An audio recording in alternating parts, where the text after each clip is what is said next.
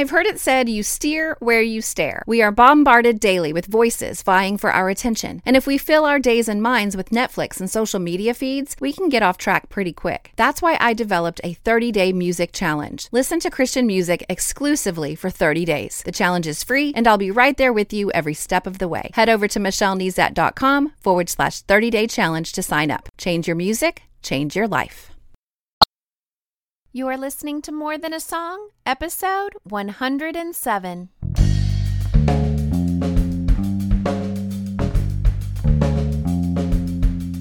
Hello, and welcome to this episode of More Than a Song. My name is Michelle Nezat, and this is the podcast dedicated to helping you discover the truth of Scripture hidden in today's popular Christian music. My goal is to teach you to connect portions of God's Word with the songs you're singing along with on the radio, to help you meditate on truths that will transform your way of thinking and ultimately your life. I put this week's song Alone by Hollyn featuring TRU on repeat this week because I love the lyrics and the OOs. I'm a sucker for OOs, and this song just jumps out of the gate with OOs. Anyway, I'll link to this story behind the song where Hollyn talks about her inspiration scripture. It's not the one I picked, but hey, I already knew where I wanted to go before I read the story. So check out the interview, and the link can be found in the show notes, michellenezat.com/107. Now, I don't know about you, but I am consistently inconsistent. This thought is repeated in the lyrics of our song this week and in the rap by TRU. And every time I hear this song, though, I think of Moses and his prayer that he prayed to God in Exodus. In Exodus 33:15, Moses says to God, "If your presence will not go with me, do not bring us up from here." Now, the cry of our chorus of our song reminds me of that same appeal from Moses. But don't leave me alone. Bust down the door to my heart like it's your home. Don't need no keys. I'm on my knees, begging you please. I gotta settle this thing once and for all. You got my heart, my soul. You can have it all. I'm on my knees, begging you please, Lord, don't leave me alone.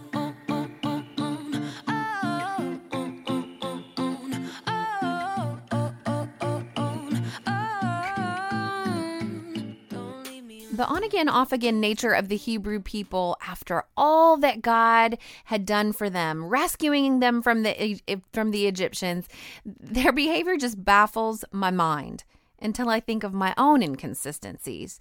Now, we're going to take a big bite out of Scripture this week. Our BITE, our Bible Interaction Tool exercise this week is to read and keep reading.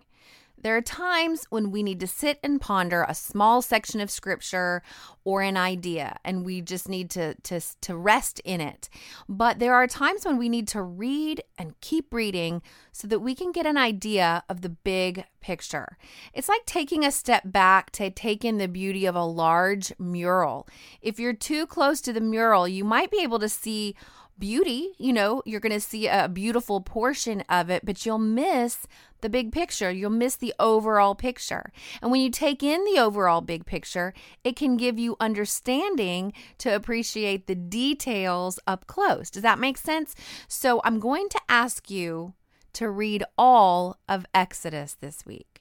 Told you it was a big bite, so I don't want you to choke on that bite. Exodus is 40 chapters, and so I'm going to give you another Bible Interaction Tool exercise, another BITE, to help you with the first bite, okay? And that is to listen to an audio version of Exodus. Now, I use an app on my smartphone called YouVersion. It has audio versions of several translations, my favorite being the New Living Translation because it's a thought-for-thought translation, and it makes sense the way we talk and think currently in 2016.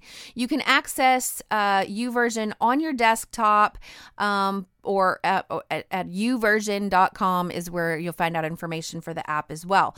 So you can listen to it in your car or while you're doing something else that doesn't take a whole lot of thought. Like for me, it's when I fold laundry or I'm doing dishes or even preparing dinner. unless I'm following a recipe, then I can't listen and think about the recipe at the same time. But, much like you're probably listening to this podcast, you're probably not sitting in your chair just listening to it. You're probably doing something else. So the same thing goes with listening to scripture. So if you listen to Exodus, it takes 3 minutes a chapter, maybe, give or take, depending on the chapter. There are 40 chapters, as I mentioned earlier. 120 minutes is 2 hours of listening. Okay, so if you take 20 minutes a day this week for 6 days, that'll give you a whole other day to go back and jump in and look at some details that you were like, ooh, I want to go back and look at that later. Now, for those of you who are like me and like to chase rabbits and things like that, this BITE, this Bible Interaction Tool exercise says don't do that. It says read and keep on reading. Don't get caught up in the minutia. Don't get too close to the mural. You're really just wanting to get the big picture all at once. And again, not all at once if you can break it up a little bit. But over the course of this week, really consume Exodus, the entire book. Now, I can tell you all about Exodus. I can give you my recaps and my flyovers. In fact, I'm getting ready to do that now. But you got to take personal responsibility for your faith and your knowledge of Scripture. You can do this. I give you permission right now to not understand everything you're going to read or listen to this week, okay? But you're going to understand more than you know, and it will be a step in the right direction. So here's a quick flyover to get to the section of Scripture that I want to focus in on today. In Exodus chapters 1 through 14, it's going to lead up to the actual Exodus. Okay, so this is where you're going to see the beginning of Moses' story and his famous "Let my people go" scenes with Pharaoh. It's going to culminate in the Red Sea parting with a wall of water on the right and a wall of water on the left. And then in Exodus 15, Moses and Miriam sing songs of joy and praise to God for rescuing the Israelites. And the Israelites complain for lack of water. And then God provides the water. Okay, in Exodus 16, the Israelites complain about lack of food, and God provides manna and quail. In Exodus 17, the Israelites quarrel with Moses about a lack of water and long to go back to Egypt. So God provides water through a rock, and then the Israelites are led by Joshua in their first battle, and they defeat the Amalekites. Now, I hope to find a song one day that's going to lead us to Exodus 18, because Moses is visited by his father-in-law, Jethro. And Jethro begins to teach Moses how to delegate responsibility. And if you're in leadership, you need to find time to study this chapter. It's really a good one. And then Exodus 19, God fulfills his promise to Moses that he gave him in Exodus 4 to bring him back to Mount Sinai.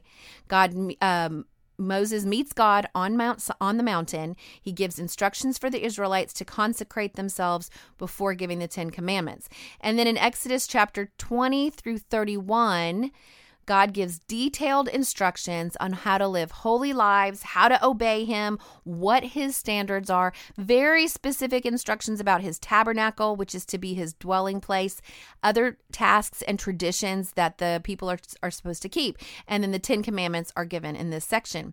Now, by Exodus 32, Moses has been gone too long for the people, and it's the Israelite people force Aaron to make an idol to lead them. And Aaron makes a golden calf, and Moses runs down the mountain to stop them, and he ends up breaking the 2 tablets of the testimony that God had written on himself. And then the Levites side with Moses, kill 3,000 of the other Israelites with a sword, and God kills more with a plague. And then Moses goes back up the mountain to intercede for the Israelites. You got that? Okay, that's just the flyover. And the Israelites remind me of this lyric in our song. Don't leave me alone. Through the tears, through the pain comes a new day. Blown away, still amazed you pursue me. Ain't no limit to the way you love. Don't stop. Lord, I need you like a heartbeat. Concrete. You're solid under my feet. And you're calling me up. Oh, 'cause you know me. Oh, you know me so well. And I can be a little punk sometimes. Don't wasn't able to find a version of scripture where God calls the Israelites punks, but I'm pretty sure that's what he means when he says this in Exodus chapter 33. The Lord said to Moses, "Get going, you and the people you brought up from the land of Egypt. You go up to the land I swore to give Abraham, Isaac, and Jacob. I told them I will give this land to your descendants, and I will send an angel before you to drive out the Canaanites, the Amorites, Hittites, Perizzites, Hivites, and Jebusites. Go up to this land that flows with milk and honey, but I will not travel among you, for you are a stubborn and rebellious people." Some of the other versions I read say stiff-necked. I'm going to take a little liberty, but I think you can insert punk here if you'd like. You are a bunch of punks. If I did, I would surely destroy you along the way. God is furious with the people and very self-aware, might I add. Now, I know that God is God, but it's like, okay, new plan. You go on up to the place I promised because I promised and I'm God and I won't break my word, but you make me so mad. It would be best for all of you if you went on up alone. Okay. Now, my daughter Meredith and I had a discussion this week about lying, and my papa, my grandfather, always taught me that God hates liars, and the Bible makes it clear how much lying is an abomination before God. It makes God's top 10, for goodness sake. It's in the 10 Commandments, and it's the fruit of the father of lies, which is the devil. Now, she couldn't get her little heart around the idea that God loves us with an unconditional love, but then hates liars. And I'm not going to put on my big girl voice and pretend that I completely understand it either. But I do know that God is a just God who is holy, and he sets standards, and he makes demands, and we think we can just do anything we want, and it won't affect our future. Now, the Hebrews were a bunch of immature punks who painted pictures of Egypt, forgetting what it was like. They complained, and they whined, and they quarreled, and they disobeyed, and they paid the price. Moses called out whoever was on God's side, and when the Levites stepped forward, he told them to swing swords throughout the camp, and they killed 3,000 people, and then God added a plague to that. And that's just one example of them paying the price of their disobedience. And God's like, "I will not travel among you, for you are a stubborn and rebellious people. You're a bunch of punks, and if I went with you, I'm pretty sure you're not going to change, and neither will I. I'm holy, and I won't put up with it, and I'll end up destroying you along the way." By the way, spoiler alert, he did. He went with them, and they remained a stiff-necked people, stubborn and rebellious, and he went with them and ended up destroying them on the way. Or not necessarily destroying them, but letting them die off during a 40-year wilderness jaunt. He didn't wipe out the Hebrew race, but only 2 men alive during this time were allowed to actually cross the Jordan into the promised land. Only 2. But God didn't do anything to them. The people, they heard his standards. They heard what the consequences would be, and they chose the consequences. I think to some degree like we do, just not thinking that there would be a consequence, or that God would just continue to relent and be just merciful, And of course he is, and he was, and he did, but he's also holy. So I think in our live and let live society, we need a somber reminder that God is holy. And although he has grace and mercy for us and is rich in forgiveness and unending love, he's holy, and he does not want us to walk this wishy-washy, on-again, off-again journey with him. But even these stiff-necked Hebrews knew what tragedy it would be if God left them. I like it in the ESV, the English Standard Version. It says, "When the people heard this disastrous word, they mourned, and no one put on his ornaments. For the Lord had said to Moses, 'Say to the people of Israel, you are a stiff-necked people. If for a single moment I should go up among you, I would consume you. So now take off your ornaments, that I may know what to do with you.' Therefore the people of Israel stripped themselves of their ornaments from Mount Horeb onward." Now the sentiments of the Hebrew people here are reflected in our song. This disastrous word, this idea that God would leave them alone, was a truly disastrous word. Now, I know we don't have to worry about this because God has promised that he will never leave or forsake us. Even though we leave and forsake him all the time. But it is truly a disastrous word, this idea that God would send them on ahead with provision, but not his presence. Now, I'm not 100% sure, but I think God made them take off their ornaments, their gold jewelry, and all the fancy clothing and all of that, because it was a reminder of what they had done. They'd used some of those ornaments to create the golden calf, an idol that they chose to worship. And it wasn't exactly what they used, because first they melted it down to make the calf. And then when Moses came off the mountain, he was so angry, he ground up the gold calf and made them drink it, the gold in some water. And so anyway, seriously, read all about it in the previous chapter. But the ornaments that remained, that they had not used to make an idol, they were repulsive to God. The thing is that they were a blessing from God to them. You see, when you read the Exodus story, the Egyptians gave them all of these ornaments, all of this jewelry, these beautiful clothing and the cloth and all of that stuff as they left the country.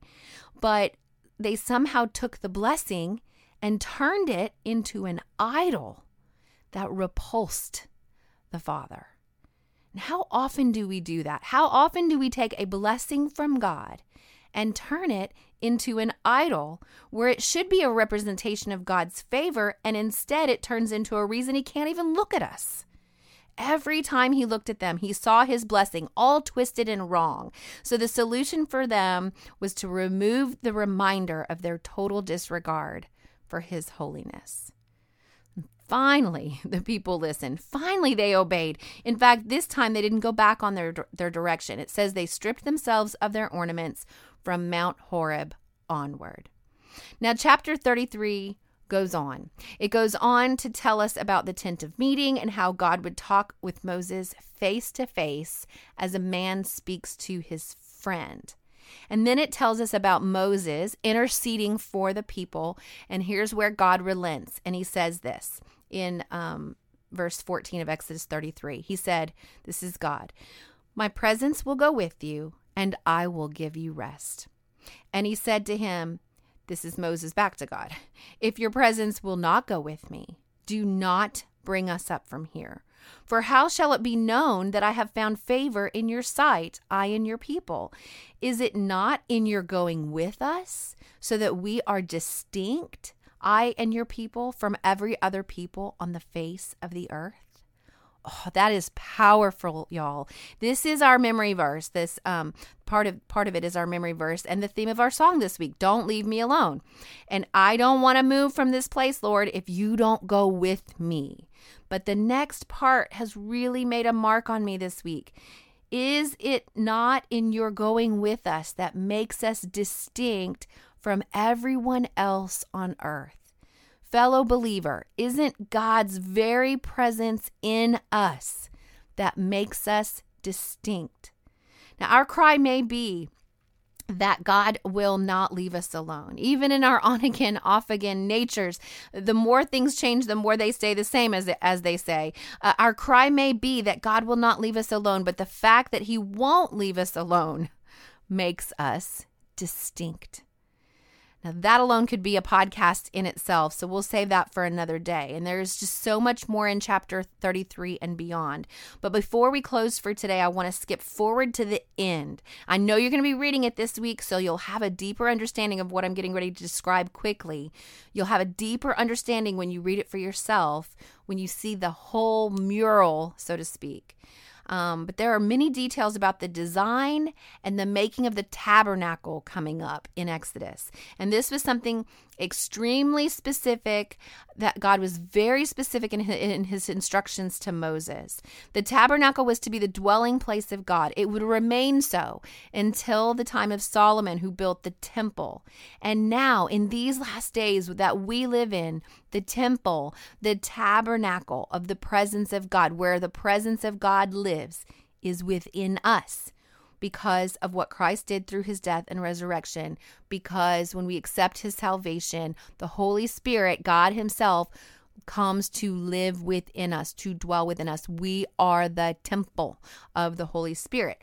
So keep that in mind as we read from the final chapter of Exodus. The tabernacle has been completed to the very specification of the Lord. And in verse 34, it tells us this. Then the cloud, remember the cloud was a representation of a visible representation of God's presence. Then the cloud covered the tent of meeting, and the glory of the Lord filled the tabernacle. And Moses was not able to enter the tent of meeting because the cloud settled on it, and the glory of the Lord filled the tabernacle. Now, Moses was not able to enter the tent of meeting because the cloud settled on it, and it was too full to enter it, because the glory of the Lord filled it. There was no room for Moses. I enjoy the Proverbs 31 app called First Five, and they just wrapped up studying the book of Exodus. There are daily devotions as you read chapter by chapter, and then there's a weekend wrap up, and I will link to that information on the app in the show notes this week. But I was watching the weekend wrap up video, and they were discussing this, and they said this: may God so completely fill his tabernacle, me, the temple of the Holy Spirit. May God so completely fill me that there is no longer any room for me. Yes, Lord, let it be so, because I can be a little punk sometimes. So, what's next? Read all of Exodus this week. It will be challenging, but you can do it. It's probably too much to read in one sitting. Again, but if you read or listen in like 20-minute chunks of time, you should be able to finish in 6 days and then go back and ponder some of the details. I waste 20 minutes in a heartbeat checking social media. This is not a waste. This is an investment. Now, don't get bogged down in the parts you don't understand. There is a beautiful big picture that will begin to emerge as you read and keep on reading. And then while you're in God's Word this week, would you let me know how you're doing? Email me, michelle@michellenezat.com. Hop on Twitter or Facebook, and we can talk about what you're learning. Now, before I tell you what song will be featured next week, I want to shout out to Sid from Oregon, Heather from Ohio, Marnell from Saudi Arabia, Kim from Georgia, Sylvia from somewhere in the U.S., Margaret from Florida, Philip from South Carolina, Mayla from Texas, Lauren from Louisiana, go Louisiana, Ashley from India, Heidi from Arkansas, Paulette from somewhere in the U.S., Annika from Minnesota, Amy from Virginia, Deco from the Netherlands, and Carol from Maryland. They are my newest subscribers to my website. Welcome. Now, the benefit of subscribing is that I will email you once a week, and in that email, you'll get a weekly memory verse resource to display on your smartphone, tablet, desktop, or you can print it out. You'll get an email recap of the week's episode, and you can get instant access to any of the resources I create for my episodes. I do that from time to time, create some extra resources, and all of that is just my way to say thank you for listening. So head over to michellenezat.com to subscribe today. And then don't miss an episode of my podcast. You can subscribe in iTunes or Stitcher Radio for Android users. And while you're there, please leave me a written review and a star rating. This not only encourages me, but it helps me stay visible to new listeners. As always, if you take the time to review my podcast, I will take the time to personally thank you right here on the podcast. Well, that's it for this episode of More Than a Song. Next week, I will use Ever Be by Aaron Schust. If you liked this episode, would you mind sharing it with others? I've made it really easy. With just one click, you can share via Facebook, Twitter, or email. Just head over to michellenezat.com/107. While you're there, I'd love to hear from you. Click on comment to join the conversation. Until next time, take time to meditate on God's Word and consider His ways.